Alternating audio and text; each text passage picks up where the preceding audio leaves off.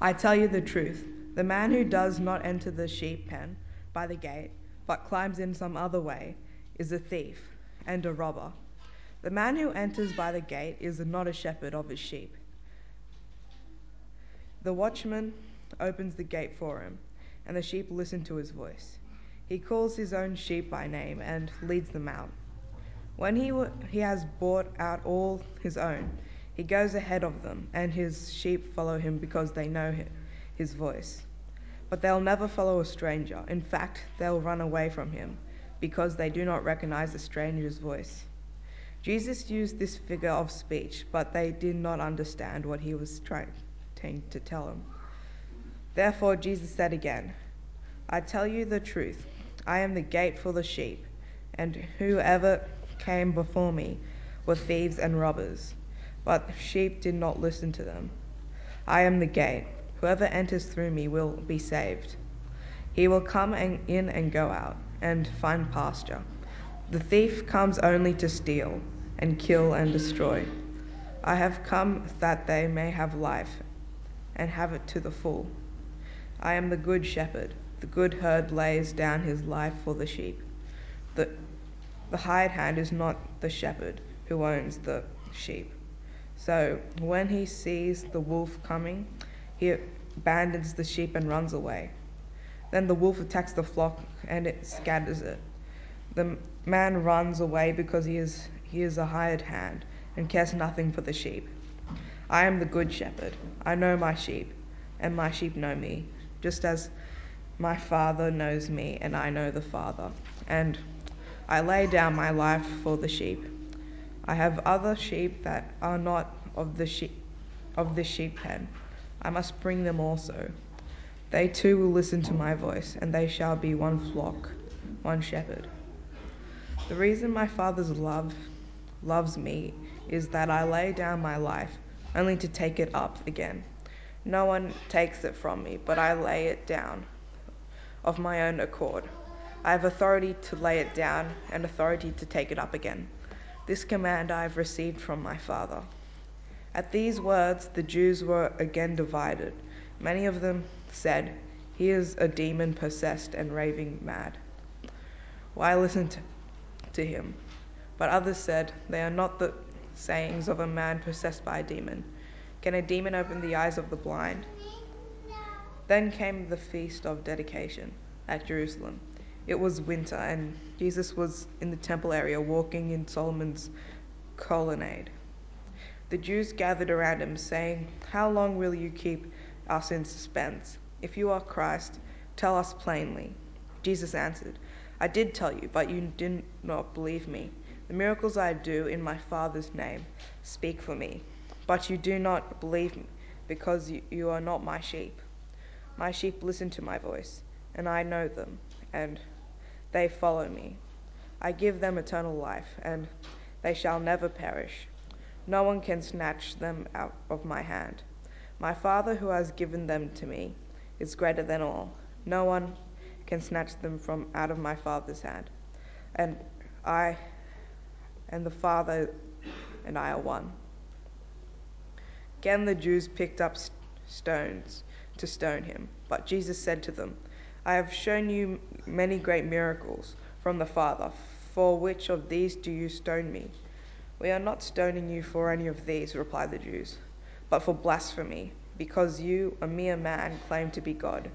Jesus answered them, Is it not written in the law, I have said you are gods?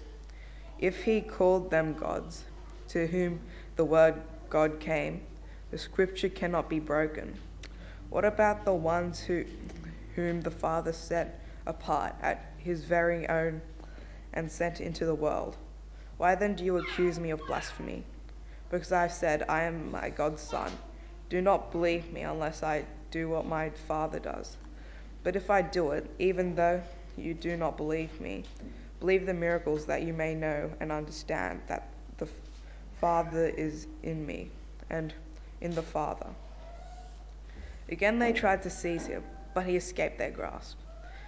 Then Jesus went back to Jordan, to the place where John has been baptizing in the early days. Here he stayed, and many people came to him. They said, though John never performed a miraculous sign, all that John said about this man was true, and in the place many believed in Jesus. So let's just bow in prayer now. Father, we want to thank you for your word, and we pray that as we consider your word, that you would open our eyes and our hearts, that we would hear what you have to say and we would obey. We pray also, Father God, for all of the children who are in Sunday school at the moment. We pray for their teachers, that they would speak your word in a way which is clear and engaging. And we pray for our young ones, that the seed that is sown in their lives this morning would bear much fruit in the years to come.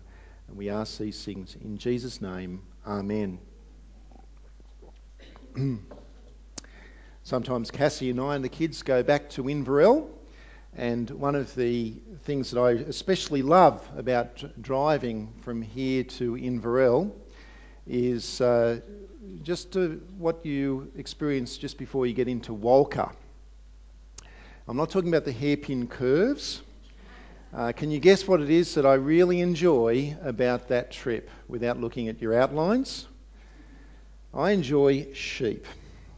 We don't get them here on the coast, do we? Apparently they get foot rot this side of the mountain range. But when you get over the range and you look out over what I think is called the Yarrowitch Valley, if I'm not mistaken, and you look down and there's just pasture land and there's mobs of sheep, and you know that you've arrived. You know you're in a different place. It is the classic picture of Australian country life, a mob of sheep. It's also a classic picture of ordinary life in Bible times. There are a lot of stories in the Bible about sheep and shepherds. It's no wonder that that is the case, because in Bible times that was part of life. It was very common for families to own a small flock of sheep. They did so for a number of reasons, obviously because of wool and meat, and sheep were used for sacrifices. Also, they didn't have banks in those days, and so a good way of actually holding your wealth was to invest your wealth into livestock, sheep and cattle and so on. And sometimes families would look after their sheep themselves. There's a classic example of that in the Bible, isn't it? Of a young boy who looked after his family's flock of sheep. Who was that? That was David. So that when Samuel went to David's father Jesse and said, "Show me all of your sons, because the Lord is going to anoint one as the king," and he showed him all of his sons except one and said, "Neither of them. Is there any other son?" "Yeah, there's David, but he's out there looking after the sheep. Bring him in." Sometimes families would hire shepherds to look after their sheep. The role of a shepherd was primarily twofold. Firstly, to feed the sheep by leading the sheep to good pasture, and secondly, to protect the sheep from predators, from wolves, and also from thieves and robbers. Now, I don't know about you, but I think that sometimes we can have a sort of a kind of a romanticised, dare I say, sanitised view of shepherds in the Bible. I think that comes from the fact that they are so often portrayed in Christmas cards and nativity scenes and that sort of thing. But it was actually not a very good job. It was dangerous. It was uncomfortable. Shepherds would often have to sleep out with the sheep under the stars at night, and that sounds very romantic, except for the fact that, you know, in cold and in winter time and when it's inclement and so on. And it was a lonely occupation. It was rough, it was dirty, it was dangerous, it was uncomfortable. Shepherds were people who were low-class people. They were sometimes looked down upon. But it was a normal part of life. And so Jesus is the master of taking ordinary pictures of life and using those pictures to teach spiritual truths, which is what he does here in John chapter 10, which you might want to have open in front of you. Because Here he takes this common picture of sheep and shepherds, and he uses that picture to teach to his hearers great truths, vital truths about himself, about them, and by extension, about you and me, those of us who are here today. Now, you might remember the scene from last week, John chapter 9. Jesus had healed a man who was born blind, and we finished off John chapter 9 where Jesus is in a conversation with the Jewish religious leaders. They had rejected Jesus, and we just learnt that they had rejected the man who was born blind. Remember what they said to him? "How dare you lecture us? You were steeped in sin at your birth." And then they kicked him out. Remember that? A lovely way of treating the man who was just healed. And so Jesus now carries on the conversation, and in chapter 1 verse 10, chapter 10 verse 1, he talks about a sheep pen. Now, before we get into that, let me just say a few words about sheep pens in biblical times. Apparently, often at night, when the shepherds were not a long way away from built-up places, they would herd their, or they would move their sheep into these sheep pens. And a pen, it's not like the kind of pens that we would have. A pen had high, solid walls around it. Generally didn't have a roof. Well, it didn't have a roof over it. It had a gate, one gate, and it had a gatekeeper. And so it gave some protection from the worst of the elements, but its main purpose was to keep the sheep protected, protected from thieves who would come in to try to rob it, because the sheep's worth a bit of money, and to protect the sheep from the predators such as the wolves and so on. And so that's the picture. And in verses 1 to 6, Jesus talks about a sheep pen, and he talks about two very different men who might potentially be inside the sheep pen. Have a look at it, verses 1 and 2. "I tell you the truth, the man who does not enter the sheep pen by the gate, but climbs in by some other way, is a thief and a robber. The man who enters by the gate is the shepherd of his sheep." So there you go. There's two different people. There's one guy who's kind of come in the wrong way. He's climbed over the wall, and he's a thief. And there's another man who's pictured who is a shepherd. But check out verses 3 to 6, because there we're told that the sheep actually know who is who. They know which one is the shepherd and which one is the thief. Now, this is a difficulty for Australians because of our view of sheep. What sort of intellectual rating do we give sheep generally? We consider them to be fairly dumb animals, don't we? And we treat them as dumb animals. When we want to move sheep, how do we do it? We send in the dogs, don't we? The sheepdogs, the kelpies, and they kind of run up behind them, and they kind of snap at their feet and scare the sheep, and the sheep kind of move in the direction. We push the sheep. That's how we move them. We push them by frightening them with dogs. But in the Middle East, it is actually not like that. They do shepherding differently. There, a shepherd would generally have responsibility for a small number of sheep. Even if the flock was a big flock, they'd have many shepherds who would look after the sheep. A shepherd would look after a small number of sheep, and he would get to know the sheep individually, and they would get to know him. They would get to know his voice, and they would follow him.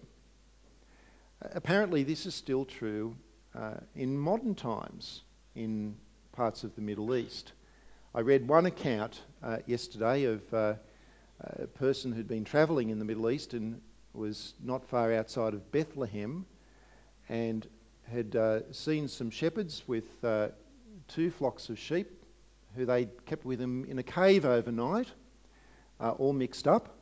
And in the morning, the shepherds came out of the cave and called their sheep, and incredibly, to an Australian, the sheep came out one by one and each went to their particular shepherd.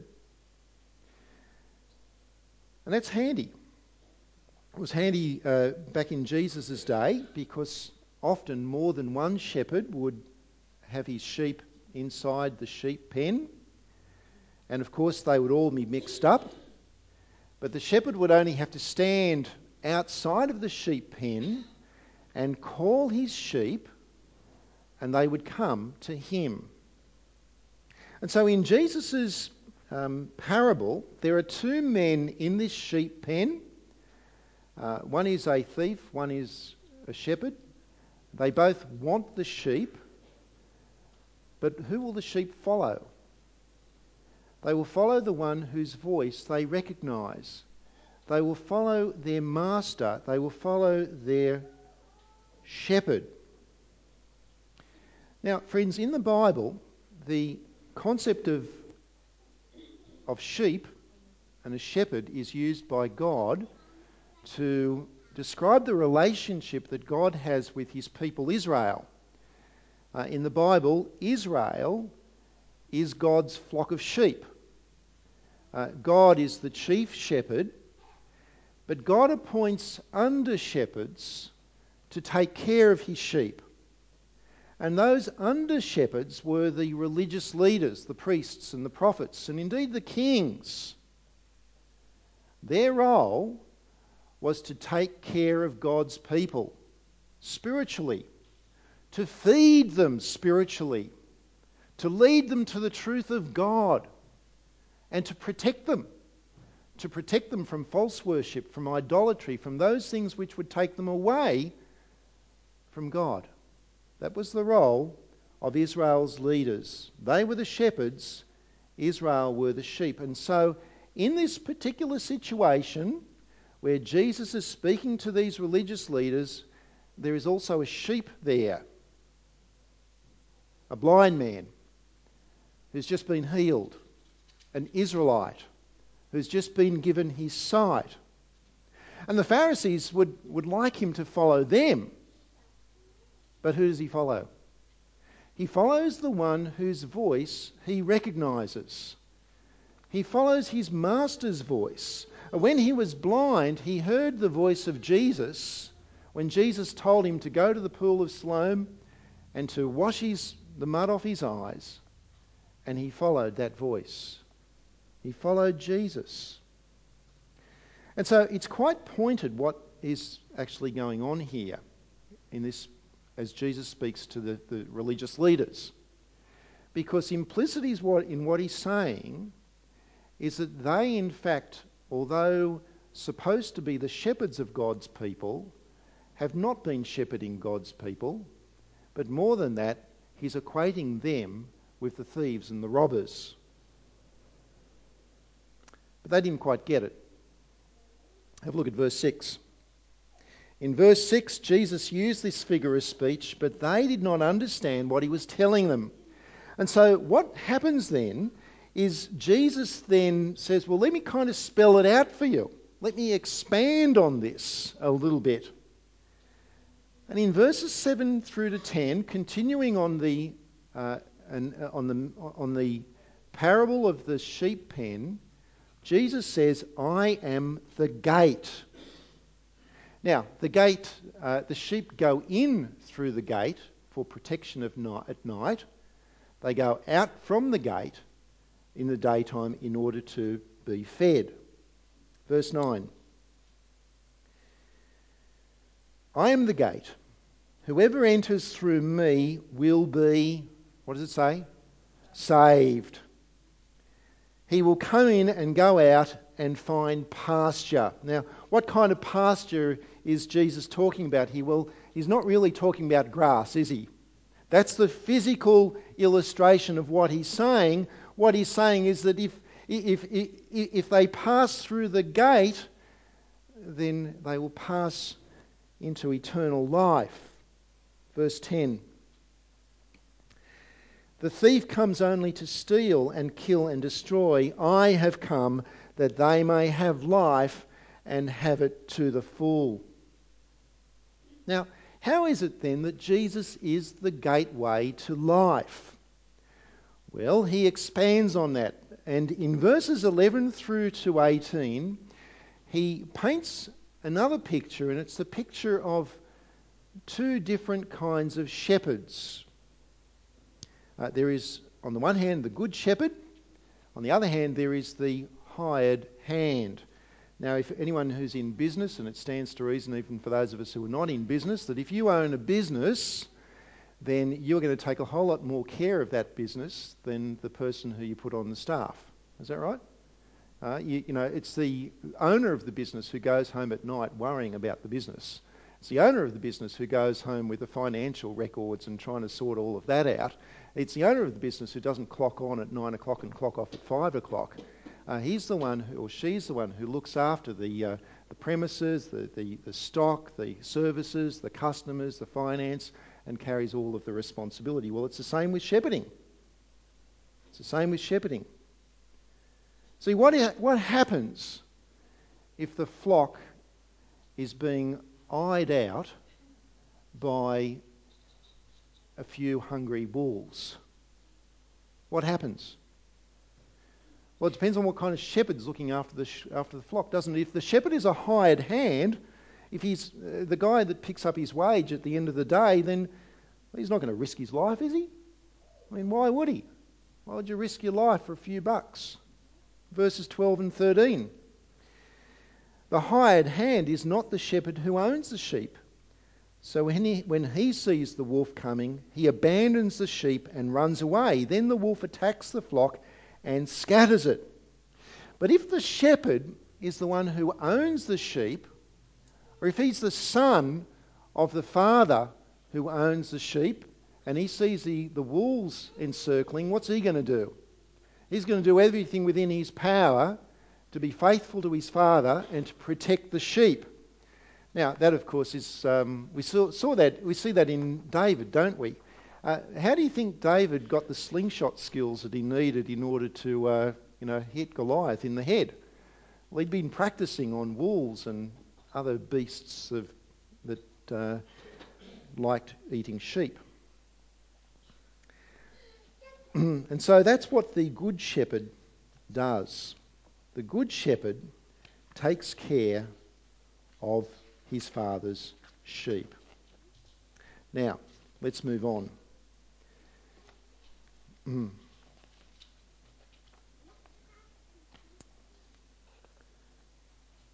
Okay. In verses 11 through to 18, Jesus says, I am the good shepherd. In verses 11 through to 18, Jesus says something very important about his attitude towards the sheep. 5 times he says, I am the good shepherd, I lay down my life for the sheep. I lay down my life for the sheep. But more than that, verses 17 and 18, Jesus says this. He says, the reason my Father loves me is that I lay down my life only to take it up again. No one takes it from me, but I lay it down of my own accord. I have authority to lay it down and authority to take it up again. This command I received from my Father. Now, think about that. The religious leaders whom Jesus is speaking to, we know that they wanted him dead, didn't they? They kept on trying to seize him, to arrest him so that they could put him to death. Sometimes they just picked up stones ready to kill him, but he slipped away.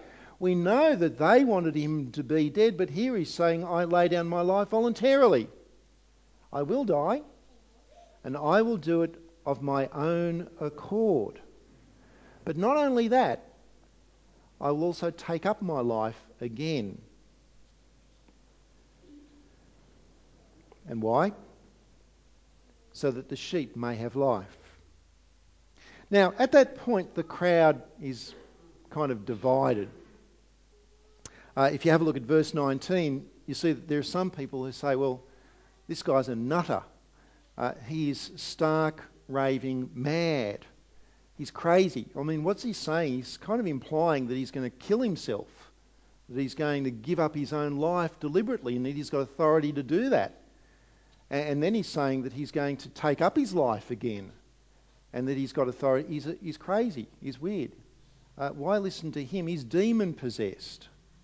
That's what one group of people thought about what he was saying. On the other hand, there are others who are saying, hang on a moment, it's not quite as simple as that, because look who's standing here.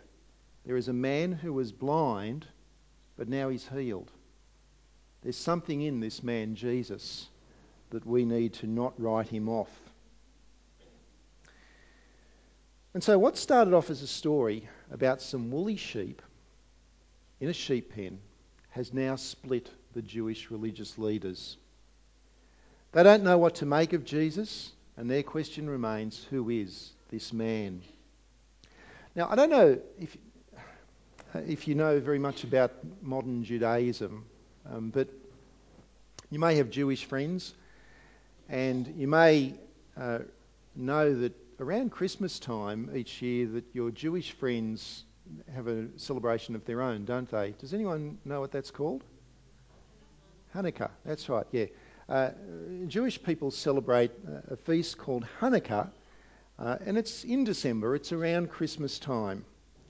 It's not a feast that was established in the Old Testament, but we do see it in the New Testament, and the reason for that is that it's because it was established in the intertestamental period, the period between the Old Testament and the New Testament, and it's got to do when there was a revolt against the oppressors, and the temple was rededicated. In verse 22, it is called the Feast of Dedication. So from verse 21 to verse 22, there's kind of like a fast forward of a few months, and it is now the Feast of Dedication. It is now Hanukkah. Jesus was back in Jerusalem. He is at the temple, as many others would have been, for the Feast of Dedication. The temple area is crowded. It's winter time. You note that John says that Jesus was walking along the Solomon's colonnade part of the temple. Well, that's actually the sunny side of the temple, which would make sense given that it's pretty cold in Jerusalem in the middle of winter. And again, Jesus is the centre of attraction. A crowd of Jews gathered around Jesus, and they asked him again about his identity. Verse 24. The Jews gathered around him saying, "How long will you keep us in suspense? If you are the Christ, tell us plainly." Jesus answered, "I did tell you, but you do not believe." What do you think of that, by the way? They're saying, look, you haven't been clear with us as to whether you're the Christ or not. And Jesus says, well, no, hang on, I have told you. Problem is that you didn't believe. In what sense has Jesus told them about his identity? That it should be clear to them? Well, think back at what we've looked at over the last few weeks as we've looked at John's Gospel.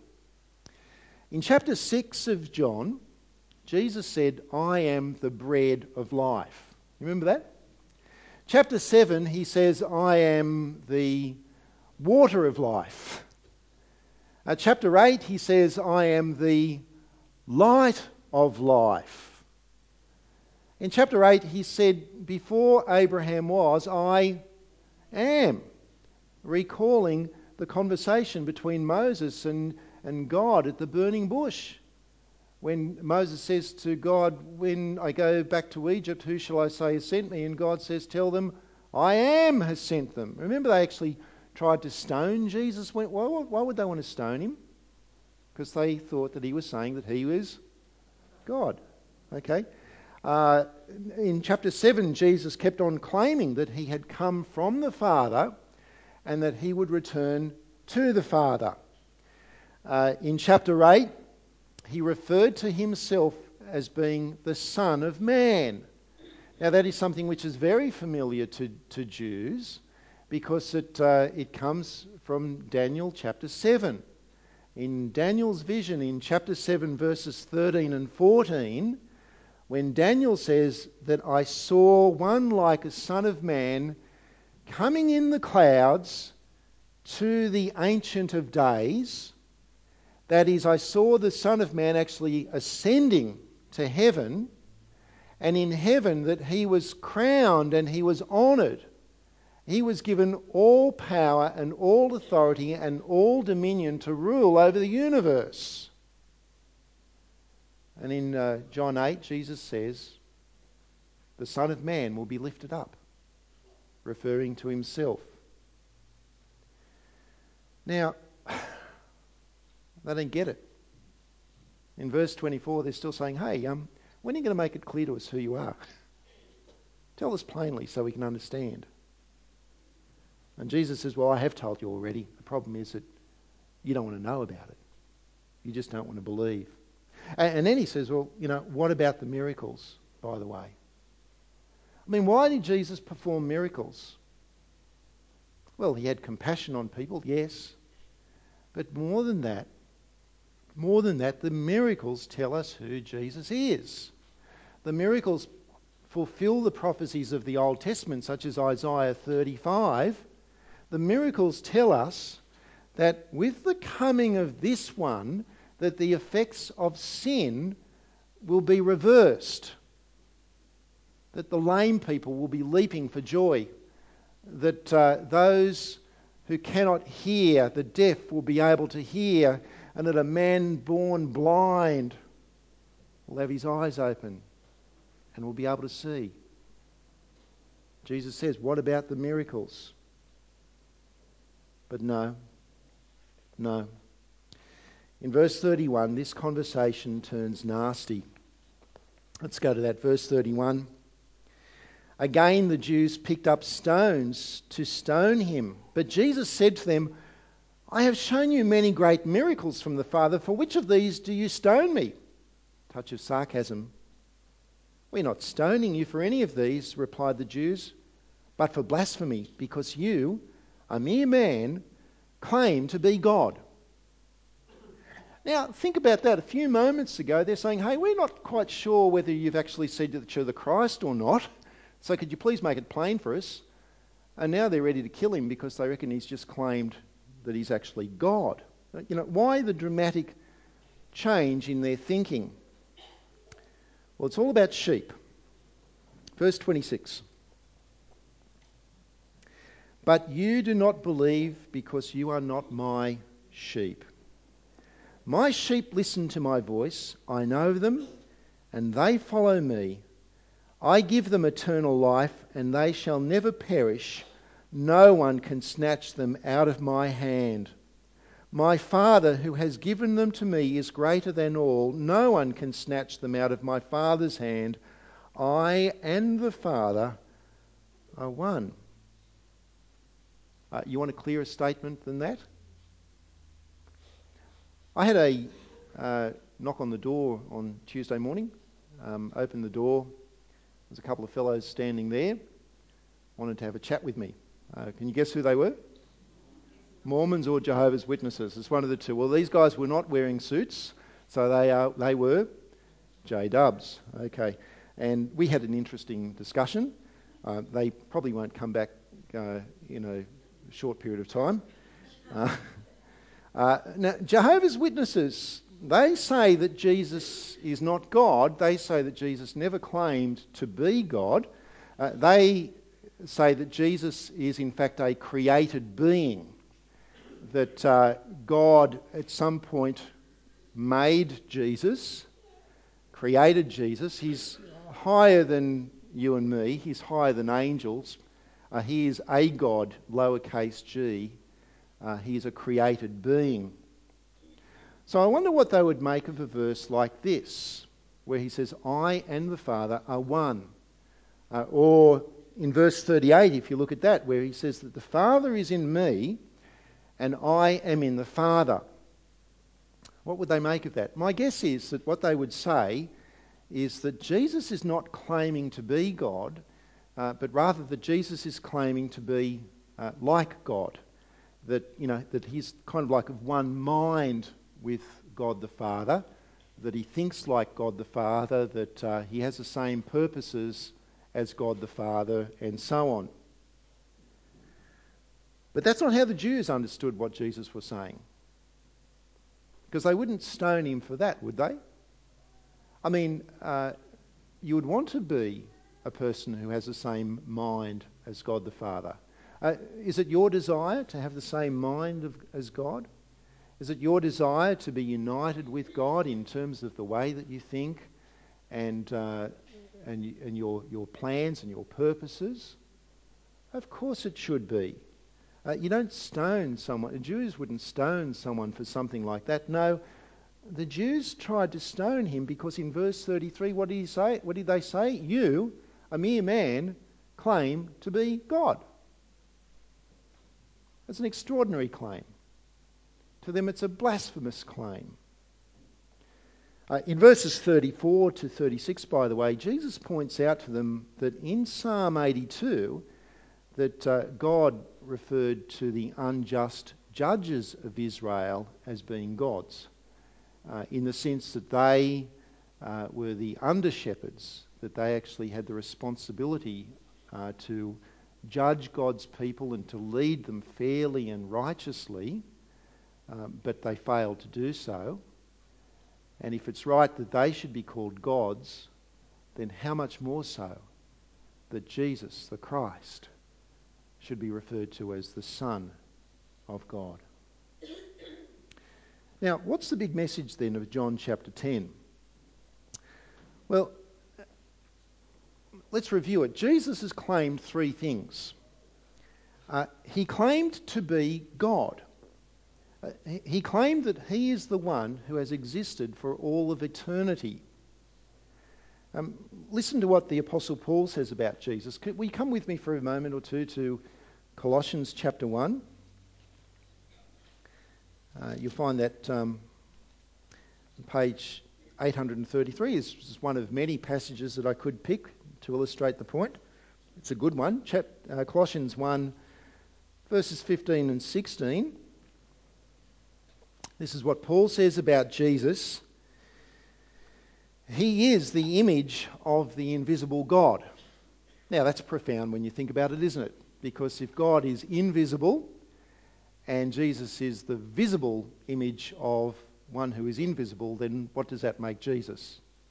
To be the visible image of God, you'd have to be God. Unless there's two gods. Right? Saying that he's God. He is the image of the invisible God, the firstborn over all of creation. Now, that doesn't mean that he is one who has been created by God the Father, as the J-Dubs would have us believe. It means that he is the one who is the heir.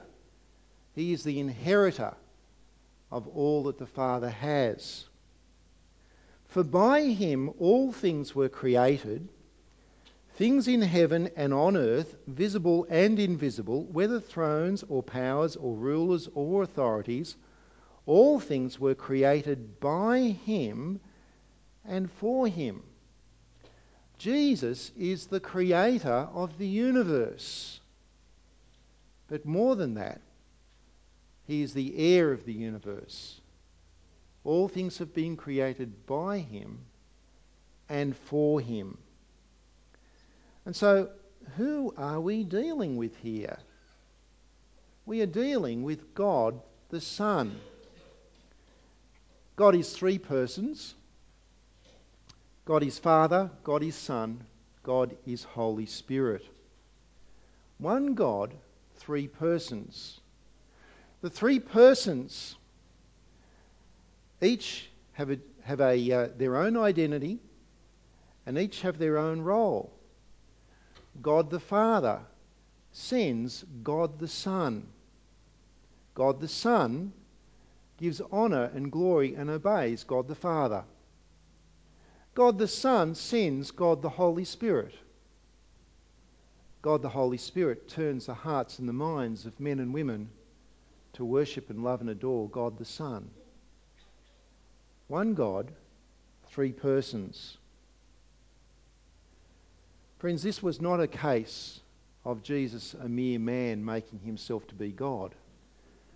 This is a case of God becoming man. God the Son came into this world not as a thief like the Pharisees, but as a shepherd. Not as a hired shepherd who scatters the flock, but as a good shepherd. The good shepherd who lays down his life for the sheep. Now, the fact that Jesus is God is in fact critical for salvation. The fact that Jesus is God is the only reason that his death on the cross is sufficient to pay not only for your sins or for my sins, but for the sins of the whole world for all time.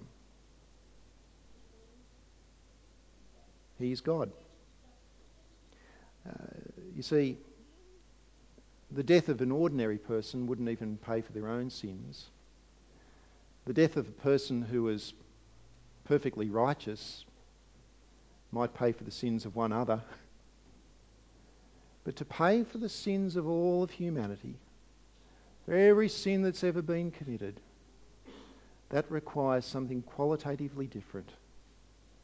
And the only sufficient sacrifice for the sins of the world is the sacrifice of God himself. Jesus is God. Jesus is the good shepherd, and he is the gate.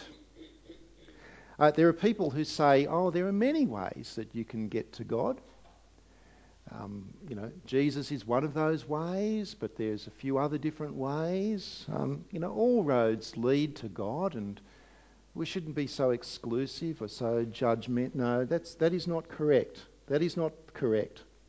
Since Jesus is God, and since it was necessary for God the Son to die in order to pay for sin, then it can only be the case that he is the only way.